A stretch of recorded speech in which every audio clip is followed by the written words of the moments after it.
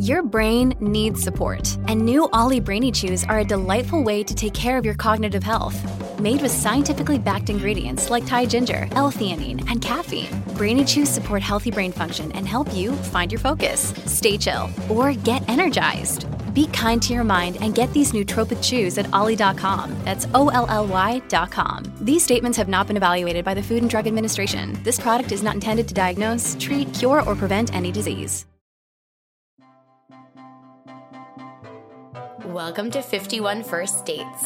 I'm Liza. And I'm Kimmy. And we are doing an experiment. And talking about dating. And love. Maybe. Yeah, maybe. Maybe. Cheers. Cheers. Hi, everybody. I'm Liza. And I'm Kimmy. And welcome to 51 First Dates, a podcast where we talk about dating and we talk about how great it is to be single as well. Oh, okay. That's a little tease and a spoiler for our incredible guest today. We have Shani Silver back on the podcast. If you're longtime listeners, you'll know we're obsessed with Shani. We reference her all the time. We've had her on in the past. We love everything that she does. And the most exciting thing is that she wrote a book that's coming out on October 26th. Yes, this is very exciting. So if you are not familiar with Shani Silver, follow her right now. She's a writer. She hosts an amazing podcast called A Single Serving. And I promise she will change your perspective on being single, even if you are not single right now. And her book, A Single Revolution, comes out this October. And you should all buy it and support her. And I feel like we're asking you to join a cult. But it's true. That's how I feel. My dedication to what Shani's doing. I just want to continue to prop her up.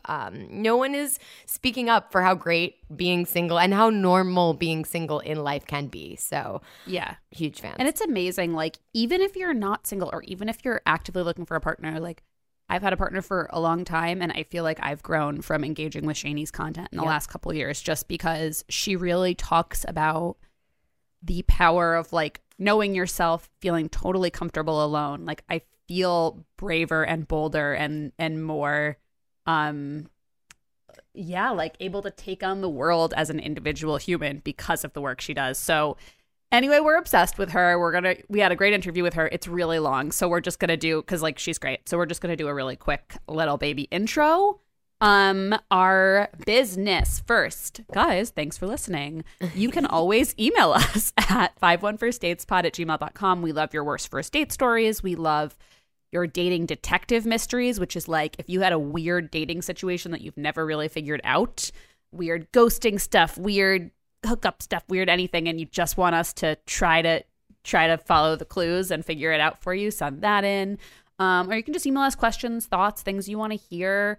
Pep talks also, you would like? Pep talks. Yeah, we really enjoyed our pep talk episode with Carlin, and I think you guys did too based on the DMs and stuff we got. So we may do pep talks part 2 in the future. Any of that stuff, email us. You can also DM us on Instagram and follow us at 51firstdatespod. And please do rate, subscribe, review. It helps us so much. It helps us with literally everything from getting people to advertise to getting cool guests. Did I do it? You did it. You did such a great job too. Yeah, please do rate, subscribe, review. We got it. We got every once in a while we get a mean one. We're not like big enough to get hate, but we got one that's like, every time I watch this show, they never stay on topic. So let's push that one down because we're not a show that you watch and we don't stay on topic. So yeah, no, if you want staying on topic, I don't know that we are the gals for you. Yes, definitely other places on the internet you could go, specifically in the podcasting world. But anyways, we love you all, and we love Shani. And let's do a quick consumption corner, Liza. Selfishly, because I actually have one, a new one. Oh my God, same. And I'm so excited to talk about it. Okay, I want you to go first. You know what mine's going to be, though, because I texted you about some full frontal nudity that happens in it. Oh, I do know what yours is going to be. So I have just ferociously devoured Scenes from a Marriage on HBO Max. Here's the thing. It is not for everybody. There's 5 episodes. The last one just premiered this Sunday. I will say that, like, 2 of the episodes 3 and 4 for me were like the absolute best. I think a lot of people didn't make it past 1 and 2, which I kind of get. It is like very uncomfortable, very hard to watch. But to me, it's like voyeurism because you feel like you are in somebody's living room witnessing them talk about their relationship. And I thought about this podcast a ton. I thought about everyone in every relationship I know. I thought about how Oscar Isaac's so fucking hot, and like you've been a long time stan. Like you had a crush on him way before he was like America's boyfriend, but holy shit. In this series, he plays like a kind of scruffy, bearded philosophy professor, and that really hits all my hot spots. So, but the biggest thing is that like the acting is just so fucking good. Mm-hmm. Like the two of them together are so good. I was so invested in this fake relationship that like I stayed up until I was just going to watch one episode, and I stayed up till 3 a.m. watching it because I just could not stop. But also, it's heartbreaking. I've been thinking about it constantly. It just gutted me. However, a lot of people I've talked to about it have been like, I couldn't watch past the first episode. It's too intense. It's too personal. It's too, like, real. It's like you feel like you are watching a marriage, like, go through really intense struggles. But, you know, I love that shit. It's like watching therapy. It almost hits the same. The guy who developed it is the creator of In Treatment. Okay. And you really feel that. Like, it's just really, the writing is very, like, super well sketched out characters, and several of the episodes are just them talking in a house for an hour, and it's almost in real time, and it's wild. And also you see Oscar Isaac's peeing for just about a second, and it's not a great angle or anything, but you see it, and for that alone, I won't tell anyone where in the series it comes, except I'll tell you if you want, but also I guess you could just Google it. I can't believe that's not bigger news, the way that show, what was that show, that sexy show on Netflix that I didn't watch? Everyone was talking about the full frontal in it. Yeah. Like, you know, the internet loves to explode about a dong.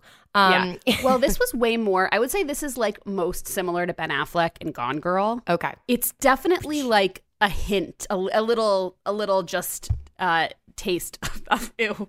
I don't know what the right word is. It's not like don't go just for the peen, but it's, you know, it doesn't hurt. Yeah. Okay. Well, you've convinced me. I'm so on this, and I feel like I don't know anyone else who's actually watched all the episodes, which maybe is an indicator that I'm just like a glutton for punishment because it's really hard to watch, but I'm just like dying to talk to someone about it. So if you get into it, I'll be really, really happy, but no pressure. Okay. I will check it out. I feel that I could handle it. The reward for the pain, you know, it sounds like it's a nice. It's like old school good acting too. I feel like it's the type of acting that when we were doing acting school together, everyone in our class would have been talking about like this acting and how good it is. Yes. That was kind of the thing that pulled me through. Okay. I'm going to stop yammering about it. Tell me yours. Okay. I just want to shout out, I don't know if I have yet, that What We Do in the Shadows is back. And if you've never seen that show, it's FX on Hulu. Please go check it out because it's so delightful and funny. So that's one. I realize I have 3. The most recent one, maybe I'll save my third, or maybe I'll just tease it this week. But the one I want to talk about the most is The Way Down, which is a documentary series on HBO Max. Have you seen this, Liza, advertised to you? No. The lady has big hair. That might help some of you, but it is about a reverend, like, leader, this woman, Gwen. I'm totally blanking on her last name, but I don't want to give too much away. She pretty much rose to a fame, notoriety in like the 80s, 90s by telling you, you know, if you prayed to God. Basically, she turned intuitive eating into a church. That's what I will say. So confluence of a lot of like hot topics right now. Yes, and it really became a cult because we love cults. I don't want to give too much else away. I don't think it's like the best version of one of these that I've ever seen, but the story is bonkers, and I don't know. I mean, it will hit that NXIVM spot. It is fascinating that this was allowed to exist, the Scientology spot, and just watch it. And cults, wellness. My final one, I don't even know where I'm watching it. I think, HBO Max as well, is a comedy, a series that I watched so many years ago, forgot about, and now just am binging through season 2 called The Other Two. It is about a family who their young brother basically rockets to viral fame, very like Justin Bieber lookalike type, and the siblings who like both have pursued careers within the entertainment industry, just navigating it. It's so funny. It got renewed for season 3, so I will tease that and maybe Liza, have you seen When it? did this first come out? A while ago. I remember like going through, I feel like the Comedy Central app or MTV, whatever it was on. I think it was Comedy Central. To find it because it was so funny and made me laugh out loud. Molly Shannon is also in it. So Did they just make season 2 or something? Like, I feel like all of a sudden Molly Shannon's out like doing press for it because I just heard of it like 3 weeks ago. They might. I don't know why. Yeah, no, I saw that too, which made me think to turn it on. I know it was renewed for a 3rd season. It is potentially the most underrated show because nobody talks about it and it's very funny. I laugh out loud in a very specific way when I watch it. That's great. And the daughter, one of the people is oh my God, Dee from Always Sunny, and she's the daughter in Hacks. What is her name? She's so good. Caitlin something. She's so good and so funny. Maybe it's not Caitlin. It's the girl from High Maintenance. Wait, okay. Either way, we won't do this. We won't bore you on the podcast. I don't remember, but they're really funny and great. And yeah. Caitlin Olsen is not in this show, sadly. No. Oh, is that not the blonde daughter? Okay, Jake. No. Okay. I just connected the dots. Never mind. I'm glad you solved that. She would also crush the part, but I really like the actress who plays her, and I apologize that I don't know her name. She was in a very old episode of High Maintenance and very funny, like that awful pair of besties who. Okay. We are everybody's like moms right now being like, oh, and that girl from that show is in this other show. Sorry you had to listen to this. That's me. But I would way. say that I'm actually, highly recommend all of the things I'm watching right now. And obviously Housewives, but I won't do that to you. Incredible. Good consumption. This is like, you just listed all things I really, really want to watch, which is great because I am in after my Scenes from a Marriage deep dive. I've been in a content hole. So here we go with those.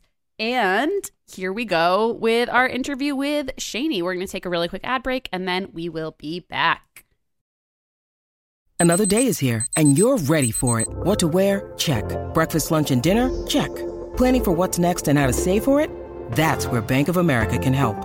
For your financial to-dos, Bank of America has experts ready to help get you closer to your goals. Get started at one of our local financial centers or 24/7 in our mobile banking app. Find a location near you at bankofamerica.com/talktous. What would you like the power to do? Mobile banking requires downloading the app and is only available for select devices. Message and data rates may apply. Bank of America N.A., member FDIC. When you need mealtime inspiration, it's worth shopping Kroger, where you'll find over 30,000 mouth-watering choices that excite your inner foodie. And no matter what tasty choice you make, you'll enjoy our everyday low prices, plus extra ways to save, like digital coupons worth over $600 each week. You can also save up to $1 off per gallon at the pump with fuel points. More savings and more inspiring flavors make shopping Kroger worth it every time. Kroger, fresh for everyone. Fuel restrictions apply. We are so excited to have Shani Silver back. Shani, we've been chatting. I'm just going to be honest here. We've been chatting away for the past 20 minutes. Thank you for coming back and chatting with us today. Thank you so much for having me. It is an absolute treat to be talking to the two of you again. I really feel like, I was thinking about this when we were chatting earlier, like we should hang out in real life, but honestly, we weren't doing that before the pandemic. We were still a very cross-country crew. Yeah. It's wild. We were talking before we signed on about like the phenomenon of having internet friends and how fun it is, but also that we've never sat down and had a meal together, and that's bizarre. But we will. Okay, we've decided we're going to New Orleans to visit. Shani's blowing up your. Okay, great. Anytime you want. The guest room is always open. Amazing. Internet friends. We the most generous. Are. I know, right? So we're so happy to have you here. We're going to talk about a lot of stuff. Most notably, your book, which is coming out. We're going to get to all of that. But first, okay, so we have been on your podcast since the pandemic, but the last time our listeners heard from you, I Googled this yesterday. Your episode aired on February 25th, 2020, when things were different. The precipice, the very precipice of the end of the earth. God. I was listening to just a few minutes of our episode yesterday to figure out which questions we had already asked you. And I just was listening to, especially me, and being like, "You sweet dumb idiot! You have no idea. Just it was hard to listen to." We were so naive. Truly. I feel like we knew that there was this pandemic happening, around the world. But and I had a strange cold, the month before. Or oh god, yeah, jeez, yeah. I remember because I was in LA in January. Kimmy was here in February. And both so sick. you were sick in January and I was sick in February. And we were both like, oh my God, we're so sick. I have no evidence this was COVID. In fact, I did not have antibodies when I got tested in August. So whatever. But I was like, whatever. We were sweet, dumb babies. And here we are. So basically, my long-winded question is, how you doing? How's it been? That is such a loaded question now in a way that it never was before. It's like it's such a little landmine of a question. I'm great. I think perspective-wise, I'm great. I did the entirety of the pandemic alone in my Brooklyn apartment. And after that was done in June of this June, I moved to New Orleans because it is more fun and less expensive. So that's what's going on with me. But I'm very lucky. I'm extremely lucky for the way that I was able to ride out the pandemic completely safely. And like all of my work was online anyway. So I was able to keep my livelihood going pretty much. I think literally everybody took a big hit in one way or another, but I was still very lucky that I could keep podcasting and I could keep writing. And then, I mean, the funniest part about the whole pandemic was that I didn't actually start writing my book until after I got a vaccine. Like, isn't that wild? I had a whole ass pandemic that I could have written a book during, and I was still like not doing that. And then I got a vaccine and I wrote 70,000 words in a month. And now I have a book baby that's arriving very soon. A book baby. I mean, so exciting. So cool. Also I think like it's, oh, sorry, Kimmy. We're both like so excited to talk to Shani that I feel like we're like, okay. But basically I was just going to say, I think that like the ability to do, or not the ability, the being forced to do nothing, I think was one of the weird, dark upsides of the pandemic. Not worth it, not worth 700,000 people's lives. But if we're looking for some small silver linings, those of us, I mean, I lost like all my work and it was a weird, very depressing time. But I also think like, oh, I had to stop and rethink some things. And so I think it's like you were writing during that time. You know, your brain was cooking something and then you served it. This is true. I did a lot more. I think like that year, during the course of that year, I got a lot better at like not just talking about how I think singlehood should be experienced differently, but like actually telling people how to do it for themselves. I kind of like came into my voice in terms of like giving overt advice and being confident about giving that advice and being confident in like helping other people, as opposed to just providing like commentary and discussion. I kind of found a voice in terms of like actually trying to help. So I think that was important because I think it's suiting me better than I thought it would. I used to find that like a very arrogant profession. Mm-hmm. Giving other people advice used to feel very arrogant to me. Like, who the fuck would be listening to me? Like, are you kidding? But no, you really are allowed to be good at things, and you're allowed to know a lot about things, and you're allowed to have abilities, and you're allowed to share them. Not everyone has to like them or listen, but the ones that do, I feel like you can really help the ones that want to listen to you. And I like that. And I think specifically, I even following you, it feels like your community just continues to grow and it feels so robust and people really trust you. And I think, part of that is that you're willing to give advice and everything. I don't know. We're in, I think you inspire us all the time to just rethink. This is a dating podcast, but it also started from a place of like my, complex relationship with being single, quite frankly. But I think that so few voices are kind of sharing the advice that you are. And not only that, like you have great advice. I don't know. It's very powerful and you should keep sharing advice. Like advice is great. I think when we get on the dating side, like Liza and I, we give our unsolicited feedback, or actually it's solicited, but like we like to give quote unquote advice, but we're not experts. I feel like it's many people just call themselves dating experts and we absolutely don't. But I don't know. I feel that you have truly earned this status in my mind as an expert on like rethinking being single or singledom. Thank you. So thank you so much. That's very sweet of you to say. No, I'm obviously a fan and, being a nerd as always. But okay, before we get too far down the road, because I just want to talk about your book, you are our first guest to incredibly politely turn down our icebreaker, which is usually tell us the worst first date story, and got to talk about rethinking. I love that. And I think it's a really good reminder, yes, sometimes we can reclaim these stories but they're also not funny. Worst first dates aren't funny. Anyways, in lieu of that icebreaker, we wanted to ask you, what's been your favorite solo experience since we've last spoken? I've thought about this and I was like, oh, just tell them it was last night because I had a really fun time by myself last night. But I think the deeper one is so that my moving experience, the actual act of moving, was horrific. But the place I landed, the home that I chose, I think is one of the best things I've ever done alone. And it's important because during the pandemic, I started to allow myself to acknowledge that it's time to live in a real house. I'm tired of going over to my married friends' houses or apartments or whatever and thinking that they have a real place to live and my place to live is fake because it's so small and it feels very young and not fully baked yet.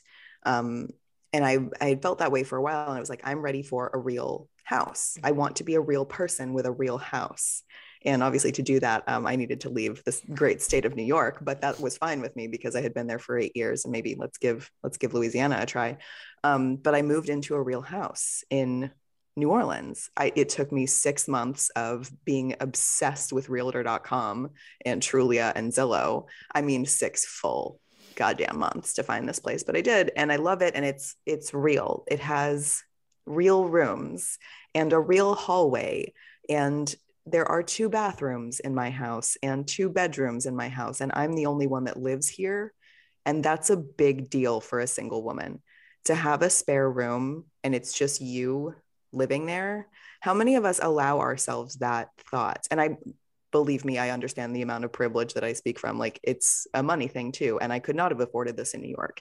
So, I mean, who can? Let's be real. Literally no one. Literally no one. If you're doing it alone, you really can't. Yeah. So like to acknowledge that I deserve a real house to live in, like that was a big, big deal for me as a single woman, even a single woman who has really rewritten singlehood for herself. That was still a very big deal to acknowledge what I deserve. And I deserve to stop thinking of the place that I live in as less than when compared to my married friends. And it's not just about the size or money or whatever. Mm-hmm. It's just the actual physical space. What is it and how do you perceive it? How do you style it? How, we've figured out that we're home a lot these days. And I wanted to love being home and I wanted to feel like where I was valid for where I am in my life. Oh, so cool and so true. I mean, I feel like the concept of home has historically been so tied to our marital status for women. It's like you get married. I mean, this is very like pre-1960, but just hit for thousands and thousands of years pre-1960, not in every culture, obviously. But like you get married and then you make a home with someone and that's your home and you make it nice and you whatever and you maintain it and blah, blah, blah. And it's so unbelievably cool. I have a friend, Carlin, our regular dater, who is like just also made a big move in the pandemic. And she is like, fuck it, I'm spending a lot of money on my furniture because I want to put money into this being my home. And it's just been so I know it's been such a powerful process for her to like go through that. And it's true. It's like I think so many people wait mentally, be like, oh, I'll like make my home with my partner. And like, nah, it's not. That doesn't make any sense.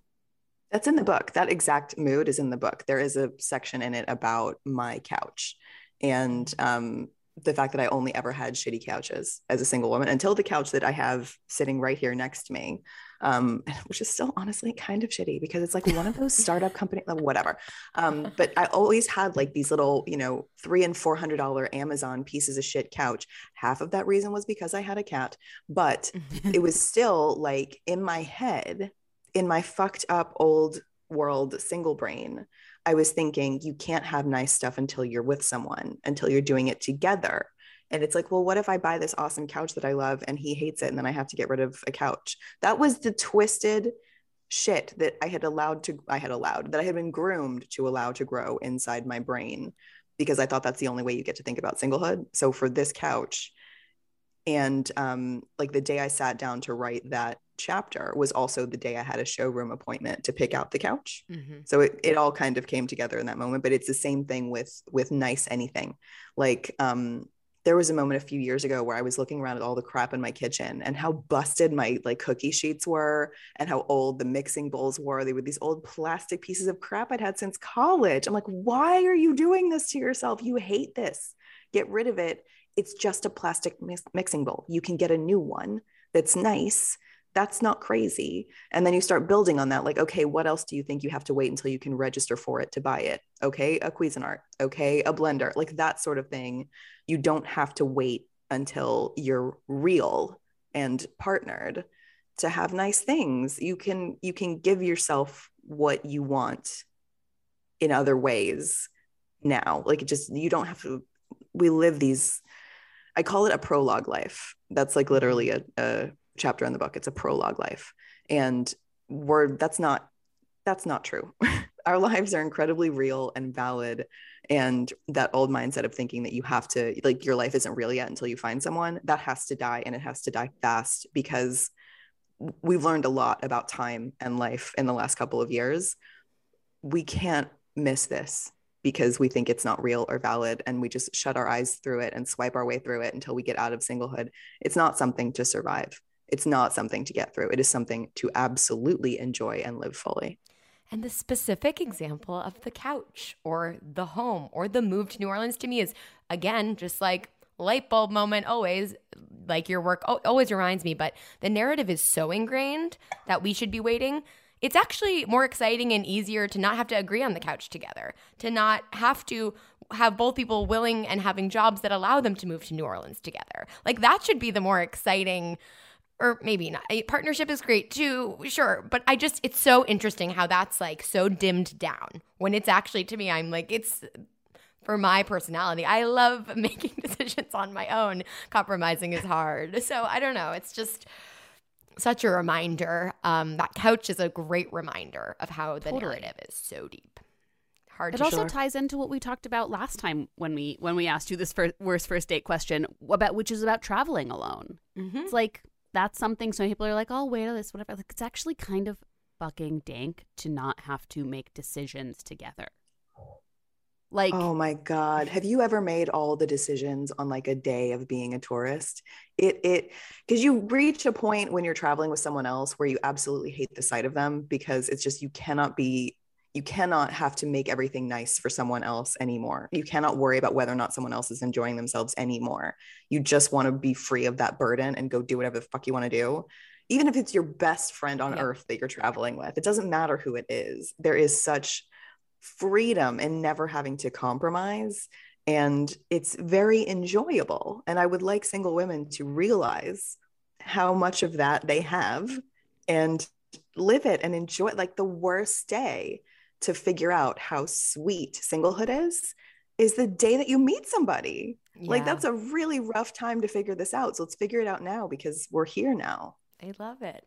And yes, this is, I think, why I'm so obsessed with everything you do, because I was that girl who I think there was a part of me that really enjoyed being independent and single. And I think we try to remind people that, yes, I wanted to challenge myself to go on dates, and I love the person I'm with, and I got lucky, But I'm so happy I didn't settle for other people that I was so, caught up in terrible things with, or I don't know, not even settle. That's just, I wish I let myself hear the inside voice that was actually enjoying being single and independent instead of worrying what other people thought. Anyway, I'm making this therapy. Sorry. No, but why would you have done that? Why would you have even allowed yourself that? Where had that been shown to you as an option? Nowhere. All that had ever been shown to you was how horrific and embarrassing and shameful singlehood is. So why the hell wouldn't you want to get out of it as fast as possible and never acknowledge that it could be nice or fun or enjoyable? Because if you acknowledge that singlehood's good, don't do that. You'll be single longer. That's one of the other twisted mindsets we have too. And it's something you have to I have to acknowledge and say very loudly, and I do in the book. Singlehood isn't something that you can be punished with more of just by enjoying it. But we have this twisted notion in our head that we have to hate this or it'll never end. It's just so like you have to give yourself permission to enjoy the present moment in your singlehood, because it is very, very enjoyable. It's not a consolation prize version of life either. And you're not lying to yourself if you love singlehood. No, you can actually love this so much that whoever they are, they're going to have to be amazing for you to give it up. And when you think about it, they should be. Totally. To be, yeah. Not to mention that like the person who is the happiest and having the most fun is the most attractive. And I do not mean that in a visual sense. And I don't mean it like you're going to attract a man if you're having fun. I mean like career, friendships, like joy, romance if you want it. Like those things like are you know, when you go to a party, like the group of people, the 2 or 3 people having the most fun conversation or like the most fun at the party attract everybody else into that room. Like people gather in, even if it's the smallest, least convenient room, people cluster around the few people having the most fun at the party. And it's such a better way to live than being like, I got to change everything in order to, it's like, I mean, it's batshit, but it's true. It's like exactly what you said to Kimmy Shaney. We have to break everything we've been conditioned to do, you know, like forever to like do that. We're hardwired and programmed and taught. I mean, we're not hardwired. We're softwired. We're taught a lot of bullshit, and it takes time and you know, so much work to undo that. It's also really hard to get people to hear it. It's my audience has grown. You mentioned that earlier, but I will tell you this: it grows slowly, very slowly, because the way I speak about singlehood is not something that most single women want to hear. All they want to hear is, where the fuck do I meet my husband? That's all they want to hear. They are exhausted. They are frustrated. They are angry. They are scared, and they're ashamed. And they don't want to hear from me how all of that can go away pretty quickly, actually. But the solution does not involve a man. Like that's why what I say is sometimes really hard to hear. And it's not what people want to hear. They want to hear, how do I find somebody? Where is this person that I get to love? Where is the person that loves me? I deserve this too. Everybody else fucking gets it. Why don't I? There's a lot of anger and frustration. And what I'm saying isn't necessarily what people want to hear. I think like the nature of my work is such that you have to be ready to hear it and you have to want to hear it. Nobody can push it on you. Like I hope that people buy my book as a gift and give it to people that deserve to feel better about being single. But if they're not ready for something like this, it's probably not going to land, because all we've ever discussed when it comes to singlehood is dating. That's the topic. If you're single, the thing you care about most is finding someone, right? Yep. So, you know, where is the room? Where's the room for another perspective and another way of seeing things, another way of living singlehood? So it grows, but thus far it has been growing slowly. And I hope that the book lays things out in such a way that it grows faster, because I know there are shitloads of single women in the world, and I know that all of them deserve to feel really good and to live a full and happy and beautiful life. So I'm hoping it spreads a bit faster, because it's a message that is worth listening to. And I don't think it's being an arrogant prick. I just think it's, if you feel bad about being single, I think I can help. Mm-hmm. And I'm trying to help without dating advice, and that is extremely rare. I think it's going to crush, because we've read the introduction, and I don't know, I feel like something about a book and kind of the guidance you will share. To me, your intro is great. It feels like there will be concrete parts of this book that I can apply, even like being in a relationship. Because the other thing I'm thinking about, right? I'm in a relationship right now, but just the way you said, if you don't need to be afraid to love being single, it won't mean you're single forever. Like being in a relationship, you're not going to be in a relationship forever. I don't know. I just want more people, including myself, honestly. I'm very excited to read the rest of your book. Life is short. As you kind of mentioned, we need to enjoy it, and we need to enjoy it in whatever state, especially as women who have been fed narratives about what state of relationship we should be in. We need to enjoy it single and partnered, multiple partners, whatever it is, we need to be able to enjoy it. Otherwise, what's the point? Anyways, I'm having a moment this morning, of course. Okay, should we do one? Let's do our other cheesy question, Liza, and then we can hop into the book in more depth. Sure, totally. Okay. Shani, we didn't ask you our other cheesy icebreaker. What is your relationship to relationships? And you can interpret this however you like. And I guess we're kind of talking about this already. This will flow nicely into talking about the book, but. Oh, for sure. I love relationships. I think they're great. I'm very happy when people connect with them. And I'm speaking about specifically romantic relationships, because for some reason, also in my line of work, like a side effect is that everyone thinks I'm anti-relationship and anti-love, which could not be further from the truth. Right. I think they're great. I look forward to my next relationship / relationships, plural, because I don't know. I don't know if I'm going to meet one person and be with them forever, or if I'm going to meet 5 people and be with them at various points in my life. I have no idea, but I do know that I look forward to it. And I think it is possible to look forward to that without constantly pining for it and longing for it and feeling a huge gaping hole of lack in my life because I don't have someone. I don't see couplehood as superior to singlehood, and I don't see singlehood as superior to couplehood. I see them both as equal, as completely equal and completely balanced. And I know that's a hard concept to wrap one's brain around, because one involves being in love and one doesn't. But one also involves a shitload of compromise and a shitload of taking somebody else's everything into account to be a respectful and, caring partner to them. There are just things that I don't have to worry about right now that I will have to worry about someday. And the perks to relationships are great. I look forward to that. I don't like killing my own spiders. I don't want that. That's not something I enjoy. And there are things that come up all the time that I'm just like, this would be cool if someone else was here.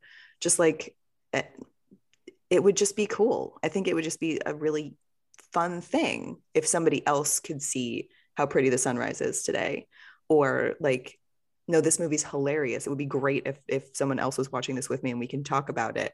That would be great. Those things are all great and wonderful, and I look forward to them, but their absence does not make me hate my life anymore. And it used to.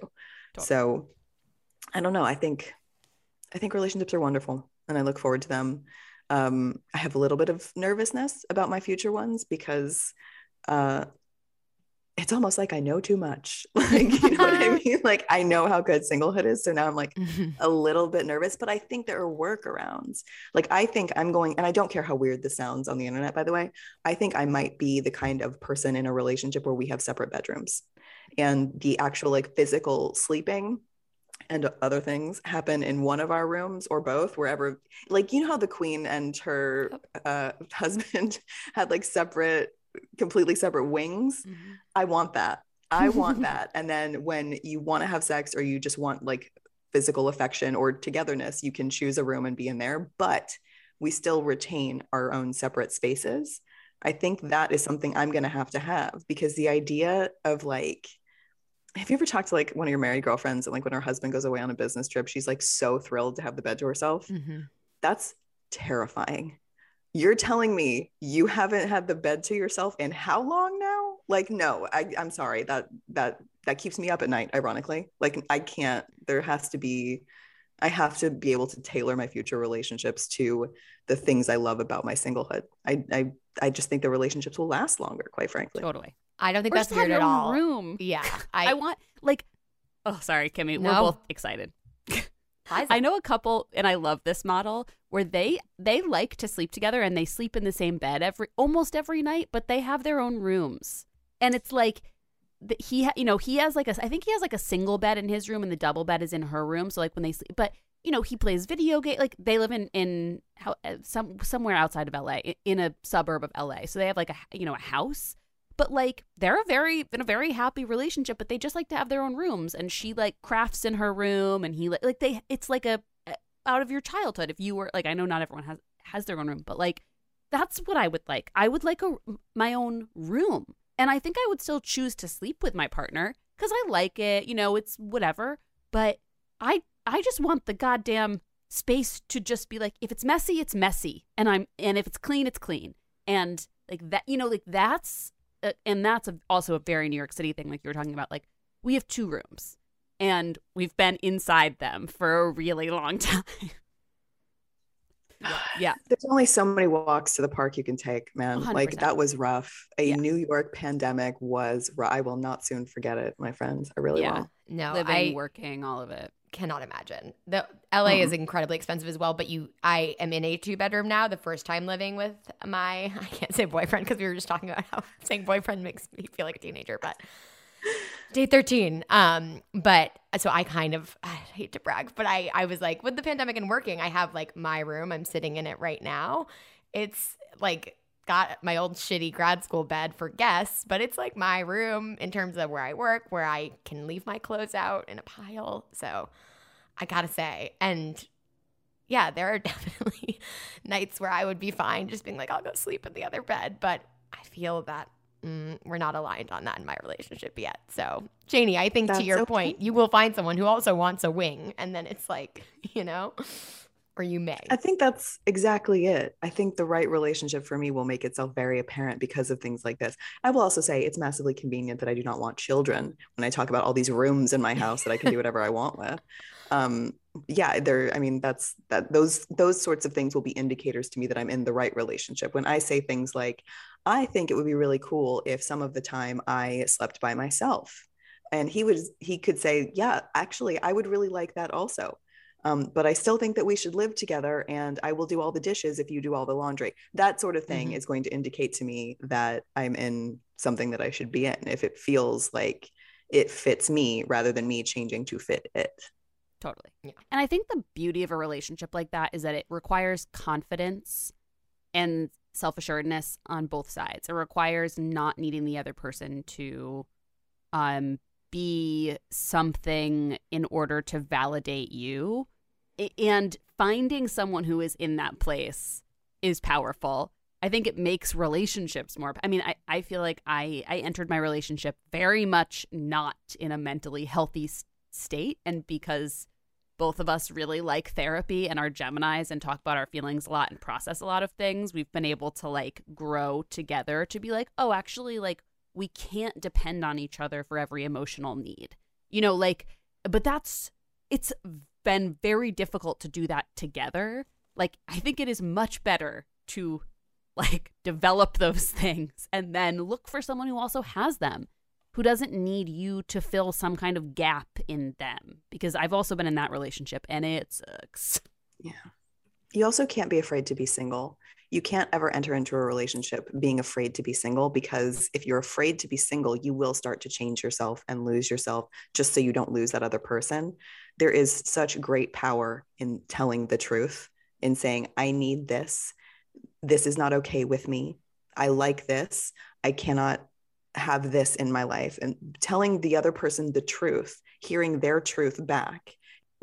If you find out that your truths don't align, for that to be okay and you can end the relationship, that's so powerful and that's so necessary, because there's no gift in the wrong relationships. There's no benefit in the wrong relationships. So you almost need those truths to come out, and quickly, preferably, so that you don't spend time with somebody that doesn't make you feel authentic. There's power in telling the truth and being confident and brave enough to tell the truth, because you're not afraid of something ending, because you're not afraid of being single. So powerful. Ugh. And okay, I could talk forever, and I just really want to talk about your book. So let's talk about A Single Revolution. Congratulations, your book, baby. You're self-publishing. Is that the right term? Thank you. Yes, it is. Self-publishing is exactly the right term. Not waiting for a New York City publisher to pull its head out of its ass any longer. After 3 years of doing that, self-publishing is exactly the term we need to use. It feels right for this book as well. And it's all the more impressive. Just as kind of, this is a little cheesy, but I'd love to read the first paragraph of your introduction, Janie, or is it weird if I read it? I feel like we should have had you read it. But I just think it's such a good pitch. Yeah. Would you read it? Okay. Because I want to hear it come out of someone else's mouth for a change. Yeah. I think that would be I really would love fun. to. I just feel like it's such a great introduction. Like, I really feel strongly that anyone listening to this needs to pre-order, because that's important, right? You can pre-order, right? Oh my gosh. You will be able, it's not yet. Not yet. Okay. As of recording, no. You will be able to pre-order, but I'm really not focusing on that for like book promotion stuff, because I don't have control over it. I can't tell you when. Okay. So October 26th is really just, I'm telling everybody, plan on buying it on launch day. That's the pub day is the day. Pub day. Okay, great. I am so I am just so impressed when people publish books and write books, and so we have to do a thing too, like. Yeah. If you like, we'll plan a social media thing, but if our listeners buy it on launch day, we'll do something special for you. We'll shout you out repost you on Instagram or something. Oh my God, love. I'm so down for everything on social media to support this book. Like, yeah. I mean, I'm not a face person. Like, I'm not often like, I mean, I do podcasting and writing for a reason. My appearance is not involved in either of those tasks. But for the book, I'm going to change that. I'm going to be doing more lives. I'm going to be doing more Q&As. I'm going to have to be more visible because there's nothing more important to me than this that I've done so far. So, yeah. Okay. I will read the intro. I just got nervous. Wow. Okay. Oh, something's never changed after however many episodes we've done. Okay. We don't have to hate this. We don't have to hate being single. Has anyone ever told you that's allowed? Being single doesn't have to be a thing we fear, despise, or have shame about. It's possible to love this single life, to arrive at a place in your mind and heart where you value it so much that you refuse to give it up for anyone unworthy of you. I know it's scary to think about loving being single because of the negative repercussions we've been led to believe come with it. The good news is they're all nonsense. The negative narratives and limiting thoughts we have around singlehood can be rewritten, and you're already reading the book that's going to help you. It's just yay! Like, I'm gonna do the coffee house now. Yeah. So yeah, let's talk about kind of, the origins, the superhero origin story, Liza likes to say, of this book. Kind of we know broadly what inspired you, but like, tell us about how you actually decided to go for it. Oh my gosh. Well, the superhero origin story, that's such a good one. It's long and not very, it's not the sexiest story. In 2018, I was writing a column on Refinery 29 called Every Single Day. And through that column, a book agent reached out to me and she said, have you ever thought about writing a book? And I said, only every day of my life since I was 6.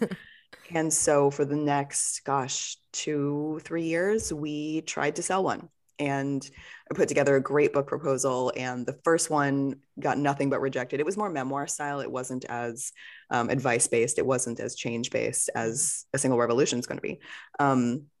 So that first one just got completely rejected across the board. And then in early 2021, after the pandemic, I was like, we have to try again. I have to try this again. So in early 2021, I wanted to try again because I was tired of waiting, quite frankly. I was like, what am I waiting for? I want to do this. I have to do this. My listeners are literally asking me for this because they're on a walk when they're listening to the podcast and they can't write stuff down and they want to be able to write stuff down. And I can just do that for them. So I put together a book proposal for a book that's very much A Single Revolution. And we sent that out in January of 2021. And it got completely rejected by every single publisher that it was sent to again. And the day that the last rejection came through, it was the first day that I had gone anywhere in New York since the pandemic. I hadn't gone anywhere. I have never had a COVID test. That's how little I did during the pandemic. I have never needed one. I never did anything. So the first day that I left my house, like my face was like fucking double bagged. I was terrified, absolutely terrified to go anywhere. But I went to the Met, I went to the museum, and it was all like timed entry, and there were only like 3 people in the whole place. It was actually kind of amazing. Yeah. But I'm standing amongst the like Renoir and Van Gogh and all of it, and the last rejection email came through, and I don't know what prompted me to check it in the fucking museum. But I checked it, and the last rejection came through from, I think it was from Simon & Schuster. So that one stung. And I posted a picture from where I was standing when I read that last rejection letter. And there was this thing brewing in my head for a long time. I knew that self-publishing was an option, but I was very afraid of it because it's a lot of bells and whistles. It's a lot of there's a lot involved in publishing a book. All I really want to do is write the thing. I don't want to have to research like editors and copy editors and book cover designers. And I don't know how to get an ISBN number. I don't know how to get it up on Amazon. I don't like any of that stuff. I'm a writer. I'm not the project manager. So I posted a picture from like that moment where I got that last rejection, and how that rejection was kind of funny. When that came through, I almost started laughing because it's like, really? I'm never going to be an author? It's comedy. In my head, that was comedy. Like, there's no way I'm never going to be the thing that I know I am. What bullshit. Like, no. But it does start to hit you like, am I really never going to be able to do this? That's nonsense. I'm sorry. Like, you guys are very familiar with my work. You can see how this would be like insane to me that I would never get to be an author. Fuck that. So, contact of mine from the podcast world sent me a message and he's like, we need to talk. And he told me about this company called Scribe that's essentially like a book in a box. You hand them a manuscript and a significant portion of your savings account, and they will make a book for you instead of, you know, a publisher coming to me and giving me an advance and then making my book for me. And then I don't make another penny until that advance is paid back from book sales. And many authors never make another penny off of that. Beyond that advance, they never make any more money. So that is not how things work for me. I paid Scribe to make the book. They don't make any money off of the book sales. They don't retain any rights to it. I am the only one making money. I am the only one with rights to this book. And most importantly, I was the only one with creative control over the book. That was what was most important to me, because I was always scared that an editor was going to tell me, you can't write this. You can't do this way. This isn't how we do things, whatever. But I made all the decisions that I wanted to make for this book. It is aggressive. Like, I am terrified for this book to be in the world, because I don't mince words at all. I'm very, very direct. I am very raw about a lot of things. And the book really does scare me, because I don't know how this is going to be received. It's a lot. Like, it's not your casual beach read. It's like, it's meant to be a how-to book. It's meant to be a manual. It's meant to be supportive. It's meant to be referenced later. Like 6 months after you read the book, if you're feeling down about this particular thing and you remember something about that in the book, I want it to be on your shelf so you can reference it and go back and see, like, there are options. There are ways of shifting perspective. There are different ways to see this. I feel like this is a really long story, but essentially nobody would publish my book. So I decided to publish it myself. And now she's about to be a real thing in the world, and she's purple and pretty, and I love it so much. She's very pretty. And can I just say that I loved in your introduction when you mentioned a book you wouldn't be embarrassed to read on the subway or, you know, in public, because it's so true. So many like dating advice books, like the cover is your my God, would you ever carry some of these self-help books with their sad titles? Yep. And they're like, whatever. I'm not going to insult anybody, but today I will. They all to me, it all feels like, figure out what's wrong with you, and it's like, fuck you, you know. Nothing's wrong. Oh my God. With me. I wanted it to be something you were not ashamed to hold on the subway, not ashamed to hold on a park bench, not ashamed to like take a picture of and send it to friends and be like, I'm reading this. You should read this. I'm so sick of things being made for and about single women being embarrassing and full of shame. This book is not a shameful book. And that was so important to me in thinking of both the title and the cover. I just didn't ever want anyone to be ashamed to hold it, because they don't deserve that. If something is made to help you, it shouldn't make you ashamed that you need it. You know what I mean? Like, that was always a disconnect for me. So yeah, that's how the cover came to be and how the title came to be. And yeah, it's so wild. Like, I haven't really talked about this a lot yet. Like, you're one of the very first podcasts I've done talking about the book. Oh, cool. It's so strange. Like, I haven't told people these stories yet. Isn't that insane? Oh, I feel honored. Yeah. It's so cool that you thought about that. I mean, that's just not something that I would have. It's like that thing where you don't know what you don't know. Like, I have had books that I have read in secret because I'm like, I don't want anyone to know. I feel, it's like, that's absurd. But the cover design, I mean, everyone needs to go Google it right now. It'll also probably be up on our socials, but it's so beautiful. Shani, like, designed it yourself with help of a designer. Oh my God. So the concept was mine, and then a designer had to actually put it together because I don't know what to do with my fingers. Sure. But yeah, the concept was mine. I love it so much. I told the story of the cover and all of its meaning to my patrons in an episode this week. And so that was a little special. Like first storytelling moment with them. But there is a lot of meaning to it, and it's very intentional. The cover is extremely intentional. All the symbolism is very intentional. And the title and the subtitle are too. There's no like strength in stuff made for single women. You know what I mean? Like nothing is powerful or everything just tells you what you're doing wrong. Everything tells you how to find this thing you don't have that's outside of yourself. I think, to my knowledge, this is one of the first things that's ever been made, telling single women how to feel better without needing anyone else but themselves. Which is so wild. I don't know. Me. Like so wild to me. Yes. I know. And we look just... at if you want to ruin your afternoon, Google books for single women and see what happens. Just see what pops up, and you just have a glass of wine ready, because it's unpleasant. I wanted something to be pleasant and beautiful and not centered around here's how to find someone. I'm exhausted. I am exhausted by the phrase find someone. I am exhausted by dating. I am exhausted, all that stuff. I mean, I'm no longer personally exhausted because I gave up all that nonsense in January of 2019, and I've been quite happy ever since. But yeah, it's like I was exhausted with what I saw for single women, so I made something that didn't exhaust me. It like enlivened me. It gave me energy, and I hope it gives single women energy too. I hope it makes them feel so good and so energized, and so like, I hope it gives single women agency. I hope it gives us more agency than we have been allowed, because when you are swiping your adulthood away, you really don't feel like you have any agency.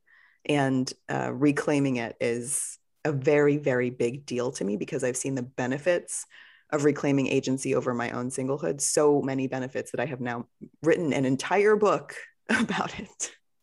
It's so exciting. And also, can we just shout out the subtitle? Yes. Don't look for a match, light one.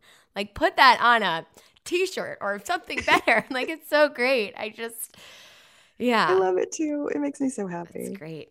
It's so great. And what do you hope, like, I guess we've already kind of talked about this, but if you could distill it into like one thing, one sentence, whatever, what do you want people to like close the back cover of and walk away feeling? I want single women to feel good.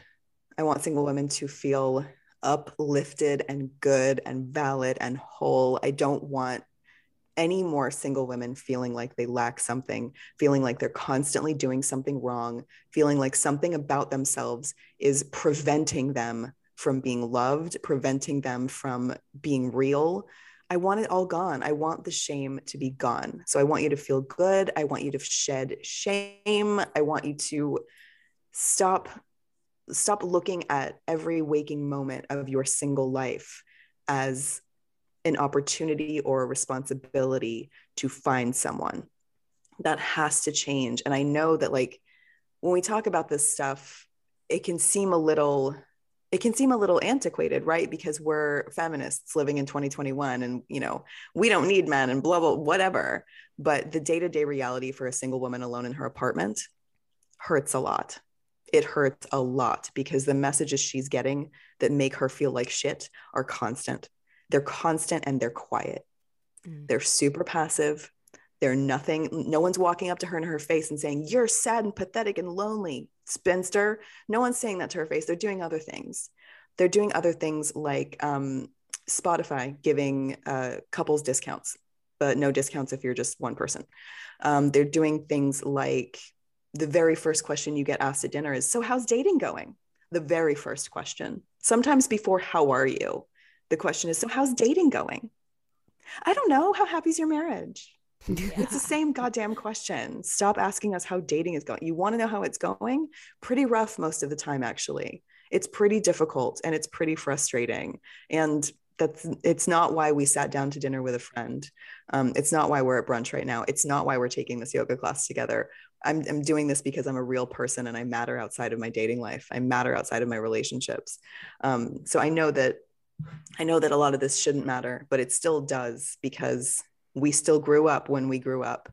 We still came into puberty and young adulthood and our dating years when we did. And this stuff doesn't wash off so easy. So I hope that this helps usher in new ways of thinking about singlehood, new ways of talking about singlehood, and most importantly, new ways of experiencing singlehood, because it's outstanding. It really is. It is not a consolation prize version of life. It is outstanding. I'm very happy. And I had never said that in a decade of singlehood, I had never said I'm very happy, and now I am.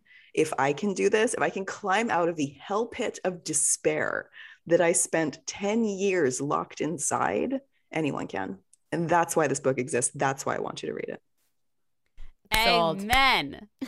I love it so much. Shani, we could definitely talk to you forever, but we're going to save it for the next time we talk on the internet or even in person in New Orleans. Can you please tell all of our listeners where they can find, follow, buy, when they can buy the book, again, all the stuff? They can set an alarm for October 26th, 2021, which is just, it's in 24 days. Maybe less by the time we post this. Oh my God. Okay. So October 26th is Pub Day. That is the day the book is coming out. You can buy it on Amazon.com. Or if you would rather not shop on Amazon, because I know some people would prefer not to, you can go to your local bookstore and you can say, hey, there's this book by this author, Shani Silver. Could you buy it and have it in the store so that I can buy it from you? And then you can shop locally. But because it is a self-published book right now, it's only going to be available on Amazon unless you go to your local bookstore and say, please carry this book. So those are your options for now. Yeah. And in the meantime, you can do things like listen to my podcast, which is called A Single Serving Podcast. And you can go to shanisilver.com to see all sorts of wonderful ways I'm trying to sort of rewrite the narrative on singlehood because I don't like the old one very much. And we're going to link all of that below. We'll be reminding you guys on social media, etc. on October 26th. Kimmy, I've interrupted you so many goddamn times. No, I think I think I'm on a little lag or something. Sorry to everyone that I keep like jolting. I'm gonna Venmo you $5 to get a coffee for. Absolutely. That's what if we were in person, I'd be like, let me buy you an apology coffee for the amount of times I've jumped on you in this episode.